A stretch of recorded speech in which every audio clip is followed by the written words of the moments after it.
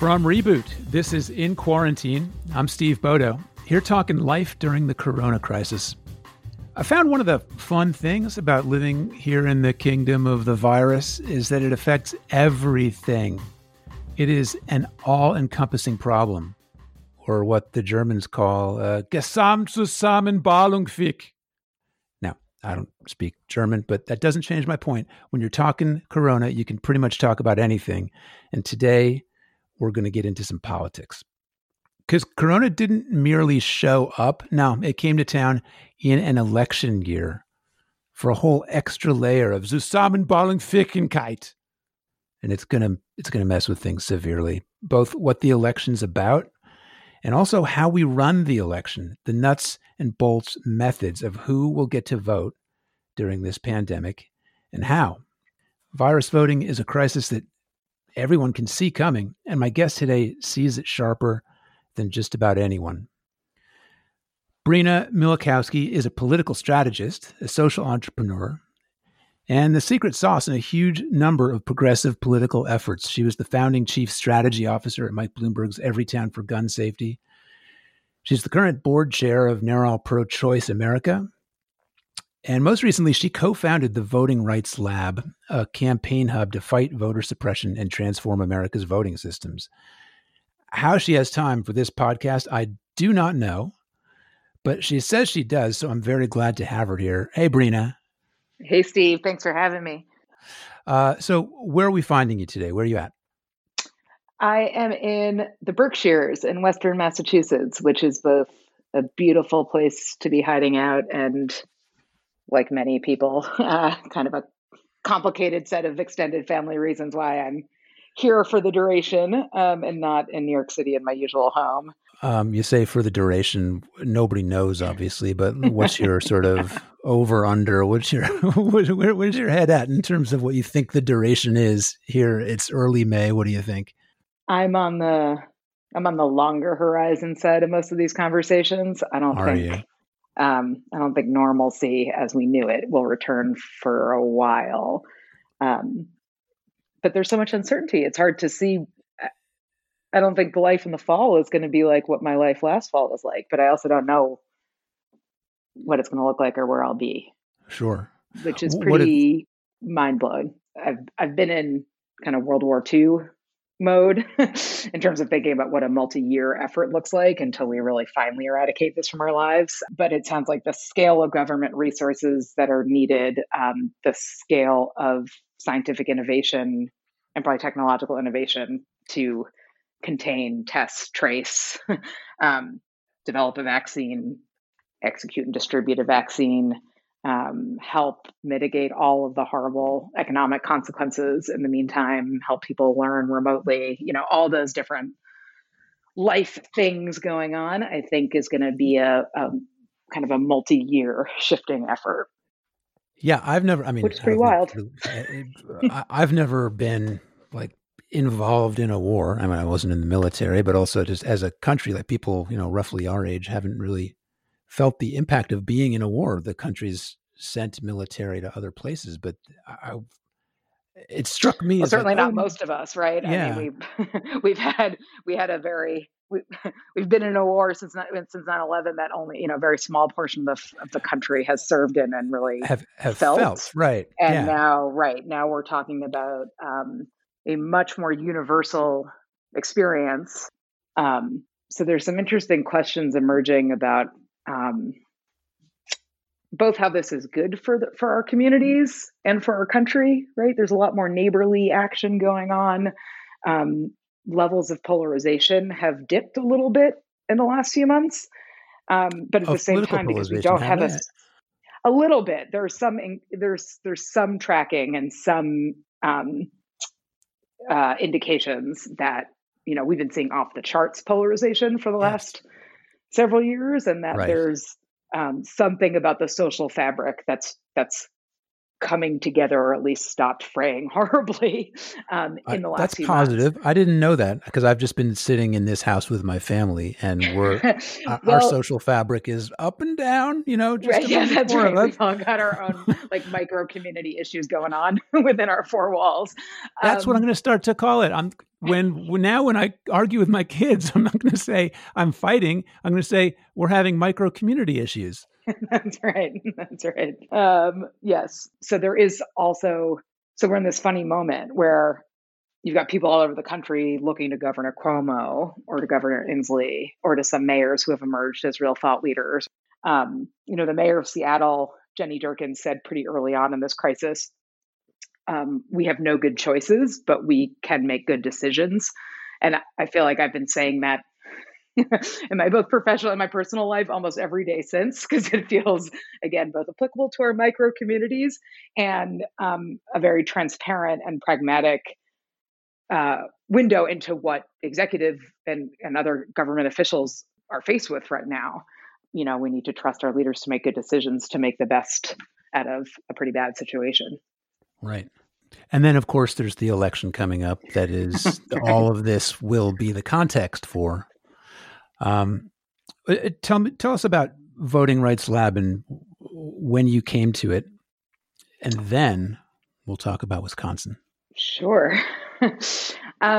So I helped stand up the Voting Rights Lab in 2017 with some other former colleagues and collaborators of mine, most of whom I had worked with at Everytown, actually, and had great experience running state legislative campaigns fighting the NRA. And looking at the 2016 election and also looking back at the 2014 election and realizing how changes in voting laws at the state level had potentially impacted really important state election outcomes. Right. Hundreds of thousands of people in Wisconsin didn't vote because of the new voter ID laws. 2014, the North Carolina Senate race was determined by about 20,000 votes, but about 60,000 people had been affected by their change in voting laws, and there went the Senate. So there have been lots of instances in the last 10 years or so, in part since the Supreme Court made it easier for states to run wild, passing new voting laws that had really negative impacts on people's ability to exercise the right to vote. So that was the Voting Rights Act decision?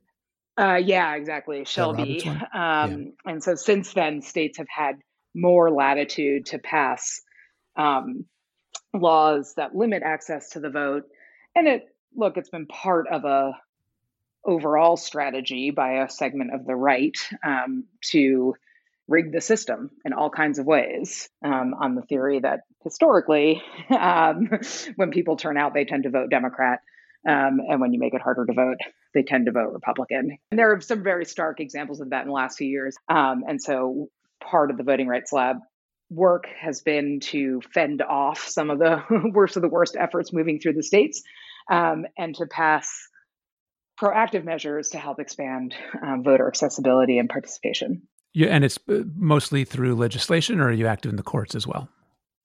Mostly through legislation. The movement already had great litigators, and there are lots of great community organizations doing a lot of this work. But a limitation to litigation is that it's slow and it sometimes doesn't get done in time. And it's reactive. It's also you're dealing with the laws that are there rather than proposing the ones that you should be there. Exactly. So we just identified a niche, which was trying to leverage campaign expertise and legislative strategy expertise. And in particular, the Voting Rights Lab is cross-partisan, and has some expertise and connections working with Republican legislators too. And looking at the map, most of the states are still controlled by Republicans. So having that capacity and that expertise and being able to add that to the civic engagement and voting rights infrastructure was a nice value add in the last few years. Right. So you're doing all this work since 2017. There's already plenty to do. And then Corona comes along. Oh, yeah. What happens? I would say everyone who's been working on voting systems, voting rights, and also anyone having anything to do with what was already on track to be the biggest, most expensive, and arguably most important election of our life. Everyone involved's had their hair on fire since March, trying to figure out what to do, and taking a hard look at our election systems, our election laws, the way that they're administered, to make sure that every registered voter can exercise their right to vote in a way that is healthy and safe, both for themselves and the people who work there. That is a really complicated, wild goal to achieve in this environment. The bottom line is that very few people in this country tend to vote by mail or absentee. But what we all realize needs to happen this year to ensure maximal participation, right? The ideal situation is that every registered voter gets a ballot mailed to them, and they have the option to mail it in, drop it off at a secure location, or still vote in person. And keeping some in-person options available is really important to ensure maximal participation. But we've also got to make sure we do that with the right logistics, PPE, cleaning products, organization to keep those places safe for voters and for poll workers. That sounds like an enormous amount of work to get done in a very short amount of time. Am I reading that right? It is, because we have one election day in this country, but we don't have one election system. The Constitution leaves it to the states to determine the time, place, and manner of elections. And some states have a lot of variation even by county or precinct. So we have at best 50 different election systems and really hundreds, if not thousands. And there are dozens of technical details that sound mundane, arcane, whatever. But a slight variation in them could have enormous impact in terms of accessibility, in terms of voter participation, in terms of whose votes get counted. So what's an example of such a seemingly small, mundane thing, but that would have an outsized effect? A really important one is whether ballots, mail-in or absentee ballots, need to be sent by Election Day, postmarked by Election Day, or received by Election Day. Well, received by, you can't really control that. Exactly. Right? Especially, I know, and no, not throwing any shade at them, but like the Postal Service is working more slowly now than it was a little while ago. That's right. But there's also this culture shift that needs to happen, because for people who never have before, it feels really different, right? And it's not how some of us were raised in terms of the civic engagement feelings about voting, to do this at home by yourself, right? Or with your micro community that you're locked in your home with. No, I know for myself, like it's a ritual that I enjoy, is like going to a public place and doing this, doing this civic act there among everybody else. Like it's something I've brought my kids to, et cetera, et cetera. Totally. It feels good. It feels good that it's a public thing. Yeah. Well, look, even before this year, I appreciated all of my memories of voting, both myself and as a kid going with my parents. But I'm also appalled that people have to wait 6 hours, sometimes in heat, sometimes in snow, right? Just to execute their vote. That's a crazy system compared to having it mailed to you 3 weeks in advance and having all the time in the world to research all the candidates and all the ballot initiatives. Totally. So, Brina, if vote by mail is the answer to running a safe and fair election, what opposition to it are you seeing? That is a great question, because the politics around vote by mail has been kind of scrambled in the last 2 months, kind of like everything else in our lives. Right. That's how I see it. Historically, this was a policy that was usually pushed by Republican legislators, like it came to be in Washington state, to try to increase turnout among rural voters who tend to skew older, whiter, and more Republican. Oh, because getting to the polls on voting day, like they might have to drive 30 miles or something. Yeah, that makes sense. Exactly. But at the end of the day, why I love it is it's really a policy that helps everyone, because so many people in this country don't vote because of some combination of difficulty accessing the poll, difficulty with registration, inability to get there in time, or to afford taking hours off of work to stand in a long line, right? So vote by mail creates ease for all of those types of people. Right, for hourly workers or that sort of thing, yeah. Yeah, exactly, which is why there's been lots of research over the years that kind of shows it's a wash in terms of which demographics or which parties it benefits. And I've seen lots of polling on this.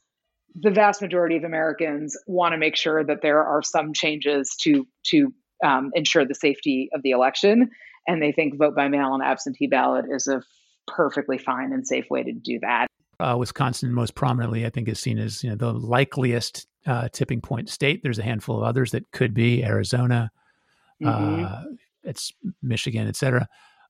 We know the list of those handful, 5, 6, 7 states.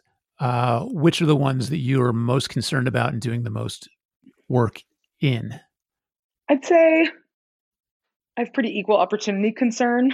I'm looking, yeah, I would say I think all the battleground states that people look to all need all the work and all the resources that are going into them. That's North Carolina, Pennsylvania, Wisconsin, Michigan, Arizona. But also, there's a reason Trump is looking at 15 states, right? And also zeroing in on New Hampshire, Minnesota, New Mexico, certainly Florida. But all these places, it can be a couple of thousand votes that can make the difference. What's their status now relative to what you think it should be? The good news is that all the states that we're all talking about, they all have some kind of absentee ballot process. The pandemic certainly is a good reason for you to request an absentee ballot. But beyond that, there's work in every state to scale that process and make it workable in this new environment. And that can go a lot of different ways. Like in Nevada, there are only 1 million voters every year, about. Most places have about 3 to 6% absentee ballot. So, they only probably were prepared to print 30, 40, maybe 60,000 ballots this year. And now you should expect that they might need 800,000 ballots. Right? So it's just like a print. This is where, again, it's both mundane, but logistics. But physically and printing cost. And distributing those things is exactly. Not a small effort. And then I've never done that. You need the machines and the staff and the size of a secure location to process all of those. Certainly, most poll workers who are at in-person polling locations are overwhelmingly older retirees.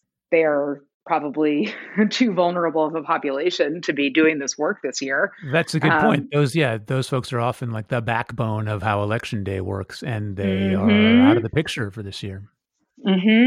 So there are some good ideas kicking around about how to recruit and train younger cores of workers. In particular, you've got college students whose summer jobs may be disappeared, who may or may not be going back to school in the fall, and a lot of other people who with reduced hours and income. So there's definitely labor pools available for this, but it's a huge effort to figure out how to sort that and create the right training and get the right people involved. You feel like you could get this done? I believe we could get it done because we would have to get it done, and we can figure out how to get it done. But if you talk to a lot of voting rights experts, especially the more technocratic ones, they will always remind you any change in an election system usually takes years to implement and get right.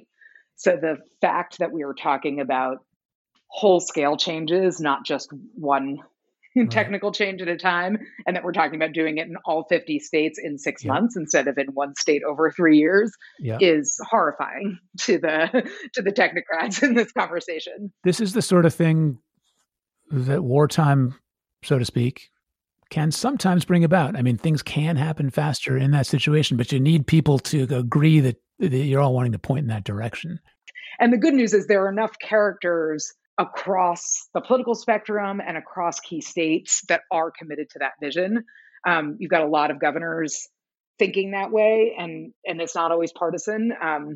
Governor DeWine in Ohio, Governor Sununu in New Hampshire have both been very vocal about the need to go to 100% absentee ballots and a commitment to kind of making the system work safely for people. Should it just be up to the governor's office? I think that was what was part of what was contested in the Wisconsin case we saw, a month or so ago, and those now iconic pictures of people being forced to line up outside to vote in the middle of a pandemic.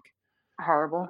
horrible, but maybe also useful as a signal of here's what happens if things don't change. In a lot of ways, the Wisconsin primary was a horrible thing to watch. And, Milwaukee public health officials said they've already traced dozens of people who have gotten sick from contact with people voting that day, which is horrible to think about. On the other hand, it really was a testament to some good organizing and had a bunch of indications about how voters are able to shift around the culture of voting, because the everyone involved in the election pivoted only a couple weeks before to trying to get as many absentee ballots into as many hands as possible. And overall turnout was up, not down. And it's both brave and horrifying that a lot of people were willing to risk themselves to do it in public, but absentee voting was up very high. So that bodes well, right, for where we're headed in November. So, Brina, this is, it's a Reboot podcast. I'm asking everybody during the crisis, what is the Jewiest thing that you have done so far? Well, there may be several. You can run them down in ascending order, or just pick your favorite. Say other than, anxiety, guilt, and fear that I'm racked with every day. That's a big top three right there. Which yeah. is definitely a big cultural phenomenon we can relate to. No, I mean, I guess from a ritual perspective, I've thought differently about Shabbat since being in this kind of infinite loop that we're in at home. Right. And, both because it's nice to actually count the days and demarcate time. And I feel differently about kind of preserving some quiet time and space on Saturday, but also I'm now, I'm quarantining in a way with my partner and sister and parents. And we've had Shabbat dinners together, lighting the candles, and my sister even makes challah sometimes, which I still am not capable of doing. And and the Friday night and Saturday moments are nice. But there's something about, I'm kind of thinking differently about what it means to be a Jew in this context of quarantine and this pandemic too, and this like epic global cultural shift we're experiencing. To think of, part of what it means to me about being Jewish is that we're connected to this much larger tradition and set of rites and rituals and community that transcends where we, precedes and transcends where we live right now. And my family and our people have all moved across borders a lot and survived, right, different empires and different cataclysms and catastrophes. And so it's interesting to be kind of living through this global catastrophe that is global, right? It's a thing to be survived. And so, and so you're conscious of surviving it in that context. I do feel like part of our history and tradition means I'm confident we're going to survive and transform and adapt as we need to. Oh, we're getting through this. So, that's like the headier part of the Jewy stuff I'm doing, that and eating more challah. Brina, thank you so much. I hope the right thing happens. Thanks for having me. Great to talk to you as always. So that's it for this In Quarantine. Until next time, I'm Steve Bodo saying, I know, but it's actually pronounced are not.